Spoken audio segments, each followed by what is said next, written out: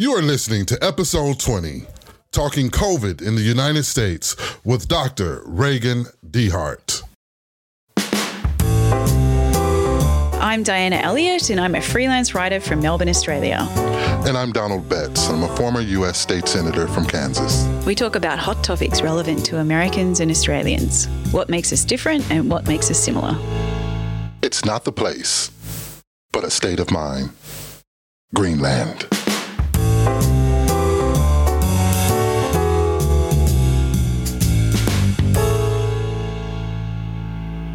Hello. Hey, Dr. Dehart, how you doing?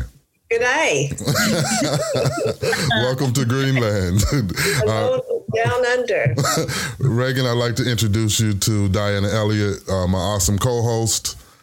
Hi, Reagan. Thanks so much for joining us. Straight from the hospital too. I guess we can just get right on into it. So, Reagan, how are you? How's it going in the United States? You know, you're dealing with clients who are contracting COVID. You're seeing some crazy things happening in the U.S. Tell us a little bit about what's happening. It's not good here. Life is not good in the U.S. right now.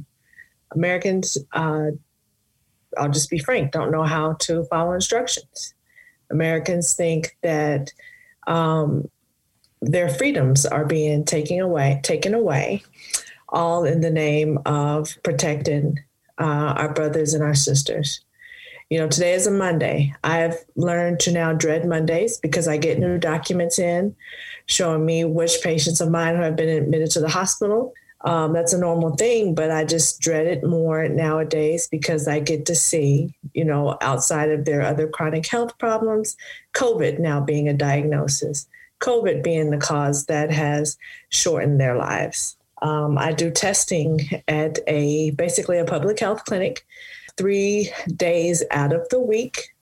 So far, at least 1 out of 5 patients that I am testing are coming back positive. Our tests are not 100%. So even those that are negative, who have symptoms, we still have to give them precautions in regards to COVID. It's chaotic. However, there is light at the end of the tunnel. Today in the U.S. this morning, the first person became vaccinated, a nurse in Queens, New York. So that's good. But you know, our darkest times are still upon us in the next 2 to 3 months. It's when it's going to be most important for Americans to continue to wear their masks, practice social distancing. We should not be traveling for the holidays. I mean, it just couldn't come at a worse time just because of how culturally we love to be together for the holidays and having to spend time with only those that are within what we're calling our bubbles. And those are, you know, the people that are normally in our homes, people that we work with. It's been a big change, and it's drab. It's sad. It's death is around us. You know, it's just, there's no easy way to put it. There's no bow that you can put on COVID. It's not good. Because it's at 300,000 deaths now, that milestone. Today. Yeah, we just crossed over to 300,000 sometime this morning, and it shouldn't be that way. Nowhere else in the world, you know, we're the most advanced, they say, place in the world, but we have not been able to protect our citizens. We lack good leadership. People here do not believe in science. There's just so many things that have gone wrong in the past year.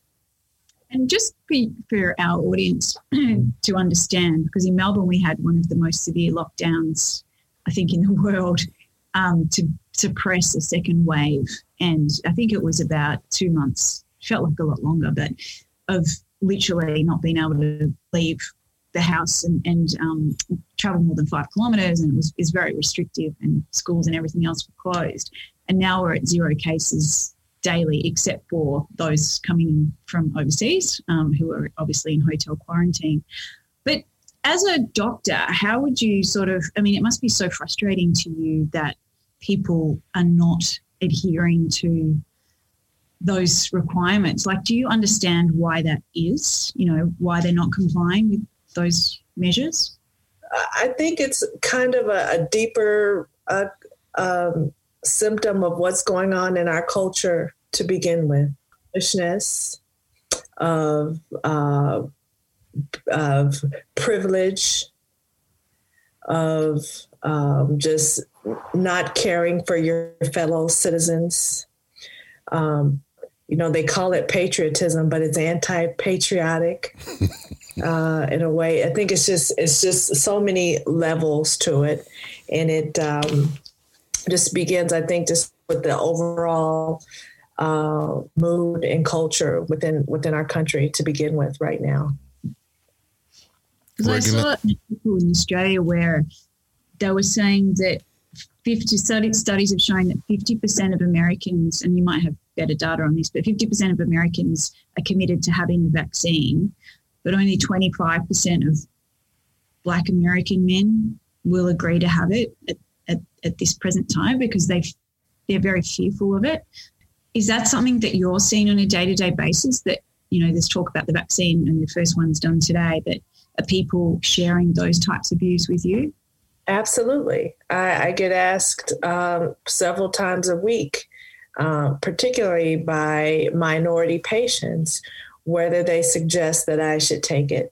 The United States has such a terrible history of experimentation with Black bodies that it has made us as a people distrustful.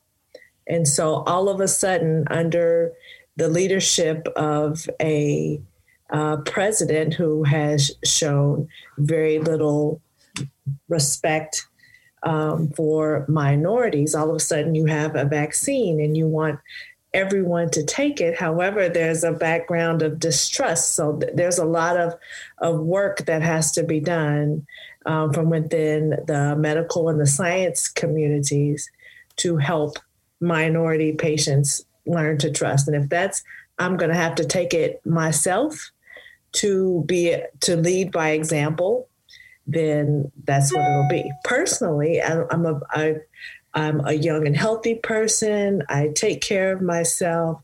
I don't necessarily feel like I need it. However, we take one for the team. Again, we lead by example. I will most likely be getting the vaccine. Reagan, can you talk about you talk about that distrust and the history of why African Americans are fearful of taking a vaccine, and not only this vaccine, but the flu shot and others. But can you talk a little bit about the Tuskegee experiment? I know that's a big one that still resonates with our community. Sure. If you can give some insight into your knowledge about that experiment and why it's so significant that we dispel a lot of this, this mistrust of our government and our officials and medical, our medical society. Well, the Tuskegee experiment was a research project that went on for almost 40 years in the United States, where poor Black sharecroppers in the South were inoculated with syphilis in order to study the disease process. And a lot of them developed what's called tertiary syphilis, which leads to brain damage. Many of them died, and the project went on from the late 30s until 1972. People were still being inoculated with syphilis in order to study the infection. And so a whole generation of Black people. And if you think about during those times between the 40s and the 70s, that was before the civil rights on through it to just post-civil rights. And all of these things were going on with experimentation of Black bodies. So sure, that's why we are distrustful of government research programs when it comes to our health. And not only, the Tuskegee experiment, we also think about the lady Henrietta Lacks, whose cells from her cervix were experimented on extensively.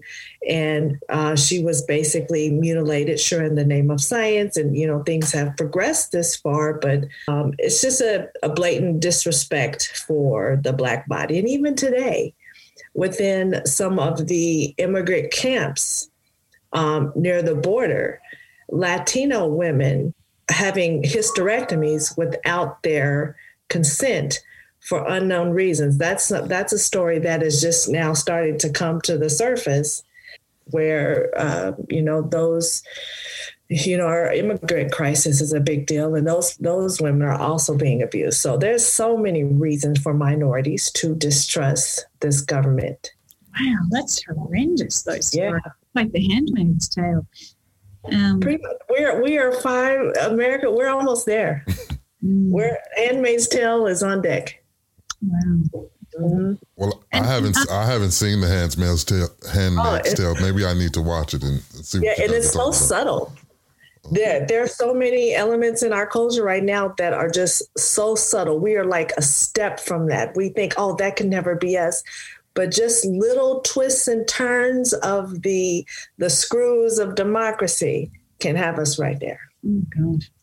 So other than people like yourself being a role model for people in communities such as yours to take the vaccine and sort of still be standing and not be infected with anything, what else can be done? Because that's there's a lot of conspiracy theorist stuff, which is very separate to what you're describing, about that genuine distrust for very legitimate reasons. But then you've got all the conspiracy theorists and sort of some of the Republicans advocating not to take the vaccine and just let nature do its work with your immunity. What other things can be done from a health professional's point of view, do you think? Well, I think even beyond that is we think about the power of social media and how I believe social media does have a bit of a responsibility to help. So social media is how these conspiracy theories spread so quickly. We can't stop that, but that is a way to help, spread facts. So we need more factual media out there. We can call, I've heard people say, oh, we need to call on the leaders in the Black community. You need to get Jay-Z to take, just ridiculous things. Jay-Z to take the vaccine and all of those stuff. But it's going to take investment into the community. We need from, social media to TV time. We need people with minority faces out there spreading, the truth that it's efficacious, and non-minorities will probably be more receptive to that as well. Seeing minorities out there saying it's safe, let's do this, let's protect each other. If we don't understand by now the importance of protecting our brother and sister by wearing masks, I don't think that Americans are going to. I don't know what else we can do. We've beat that dead horse, but we need to see faces out there. Reagan, I was being here in Australia, I count my blessings because right now in Victoria, we have 0 cases because our community, we did what needed to be done. They didn't force vaccinating us. In fact, I don't think they're going to lay out a vaccine until maybe March, April for Australians. But what we did do was wear our masks. We got our tests. We socially distanced. We quarantined at the behest of government instructions. And what I find when I look back home, I think typical America, that typical mindset that no one's going to tell me what to do. I'm going to do what I want to do. Government's not going to control what I say and what I do. And I think that's very dangerous. As I look back home, I want to come home and visit. I do, but I will not subject my family. No, it's not the time. I wouldn't come here. Don't come here. And it starts at the top. You said your government. You guys have capable, competent, empathic leadership. We have not had that in the last 4 or 5 years. That's where we That's where we went wrong, is with who is in the office. And so if that person was able to lead by example and have, a cabinet and staff around him that were honorable, things would be a lot different, right? I have no doubt. I think so too, Reagan, that in Australia, that we've had a lot of support from government with people that have lost their jobs because of COVID, because they had to shut their shop or whatever. Then they get benefits from the government. If you have a COVID test and you're a casual worker, you don't get sick leave, you get a payment. So there's an incentive to get tested and stay home. And if you do get tested and you're positive, then you get an extra bit of money for that. But it feels like in America that's kind of gone hand in hand with people resisting these measures, because ultimately they're not getting helped in a financial sense. Would that be correct, do you think? That's absolutely right. I believe it was in the spring, the government did give a one-time stimulus to people who were off of work. I do believe there has been some added benefit with unemployment, but that at the end of the year, that stops. The moratorium on rent and mortgages. We're going to have we're having population shifts already, because people are moving from the coast to more affordable places to live, places where there are more jobs. So we have a whole generational cultural shift going on in the United States because of this virus. It's not only affecting, employment, it's just affecting just the whole landscape. And so there's going to be more homeless people. There's already going to be more crime. It's just a snowball of social issues that we haven't even realized are going to come out of COVID. It's not even just unemployment. It's just all the other things that are going to go along with it.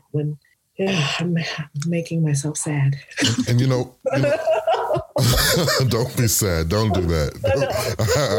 I know all the things, just because of this thing that was just the flu, right? It's no worse than the flu. Look where we are. Yeah. It's depressing someday. And it hasn't just disappeared like magic, has it? No, it didn't. He said it was going to be gone at Easter.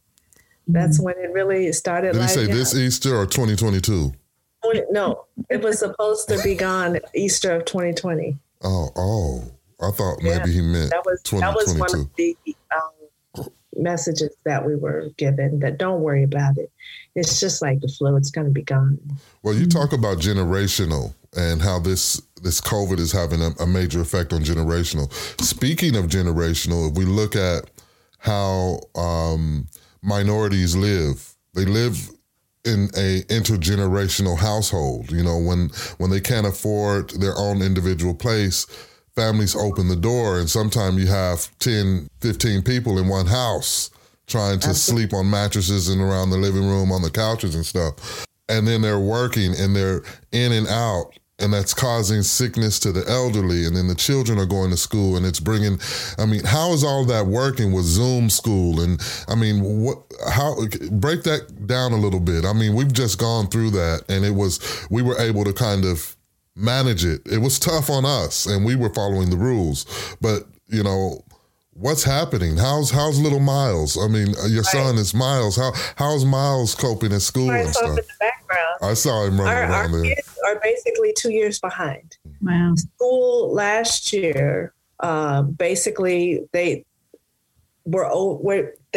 dismissed the kids from the school buildings, and I think it was like March of last year, and they would send packets of learning materials, and they had some online materials for kids to work at their own pace with.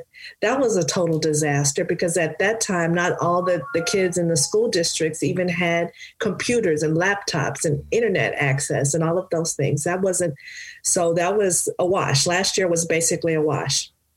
And then this year, we're starting all remote. They've done their best with technology, even, as 3 and 4 months after the school year started, there were still kids without computers.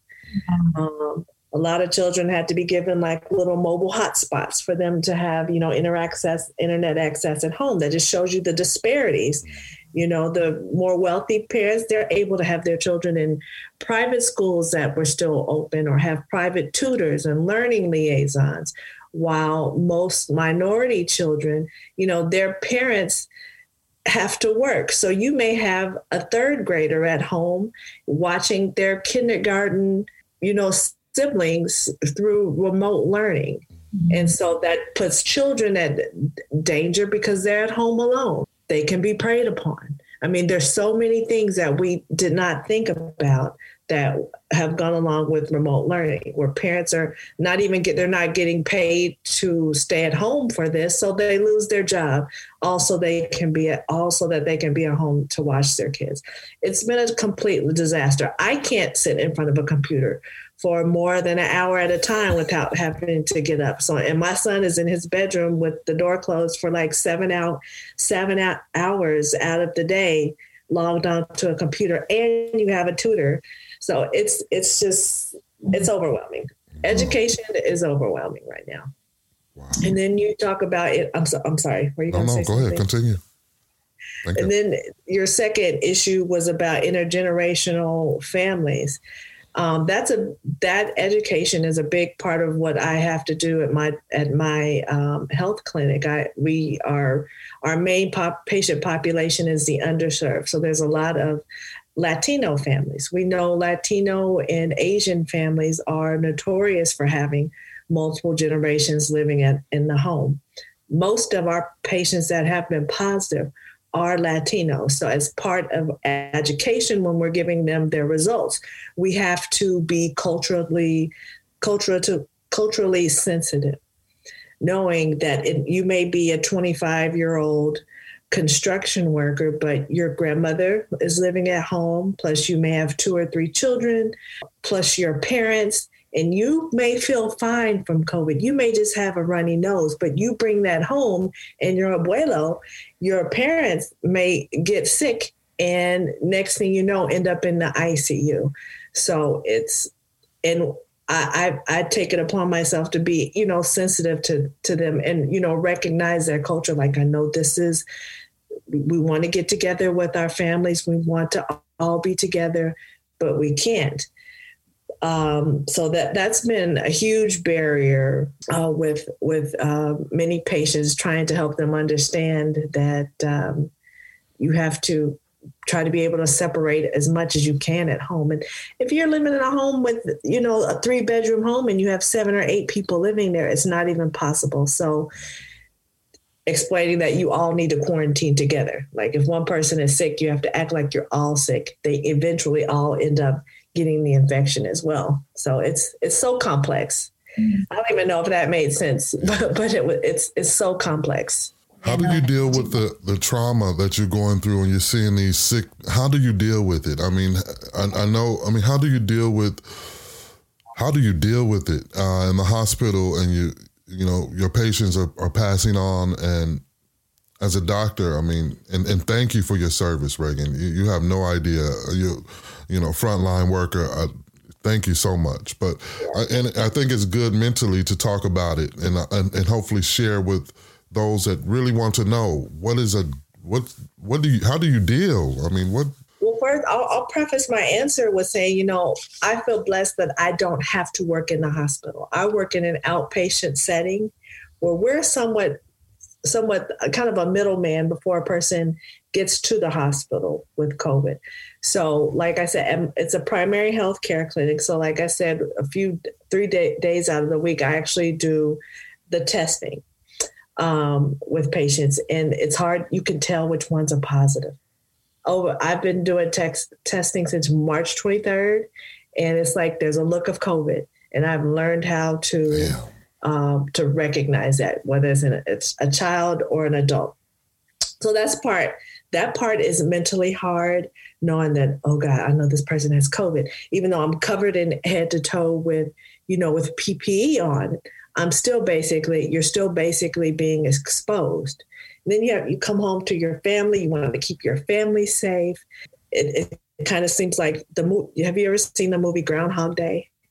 where you wake up and you're in the same thing, you're reliving the same day over and over. So that itself starts to take a mental toll. And so, and I feel a greater responsibility of, I have to take care of myself so I can be available to take care of other people. So it's been a sacrifice where I can't go on a vacation.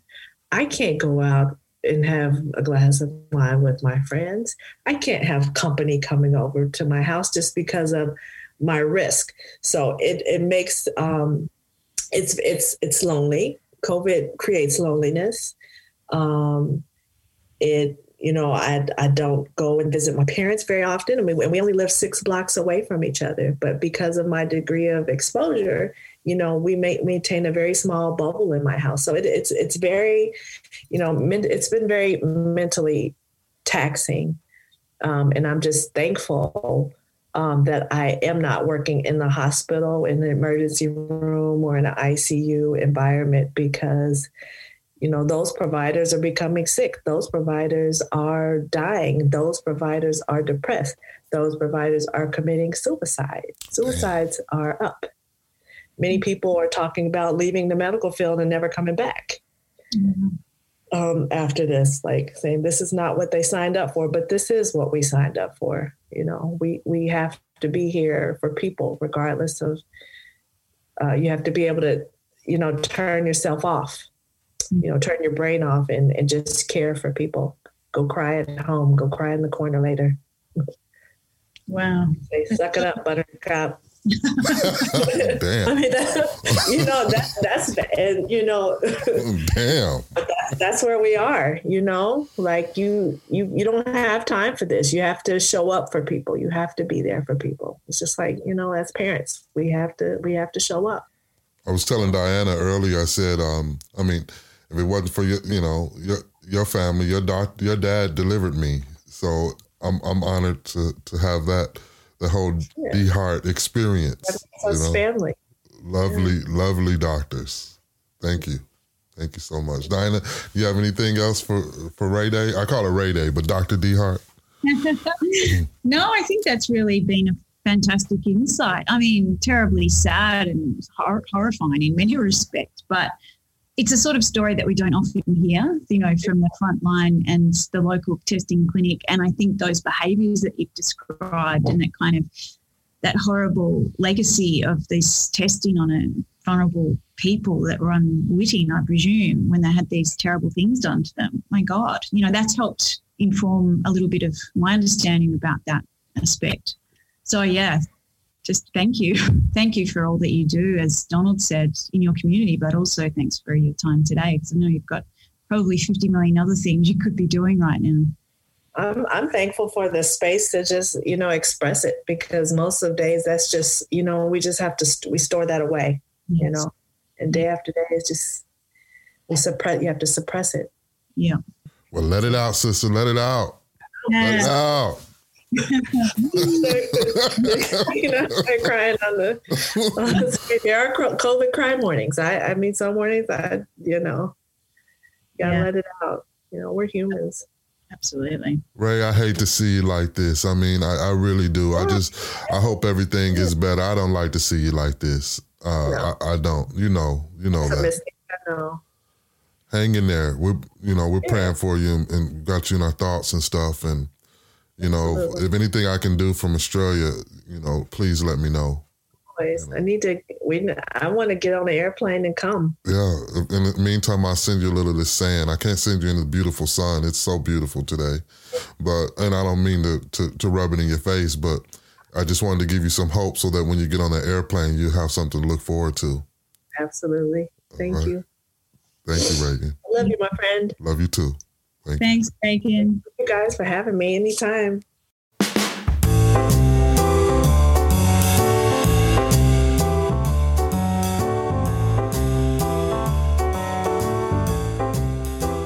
Thanks so much for listening to us today on Greenland. If you'd like to become a Greenlander, visit greenlandthepodcast.com and follow the links to subscribe. We'd also really appreciate it if you could leave us a review on your chosen podcast listening app. That really helps us to kind of percolate to the top and to also get a nice little bit of feedback from you guys. If you'd like to send us an email, you'll find links to contact us on our webpage as well. So thanks again for listening, and we'll see you next week.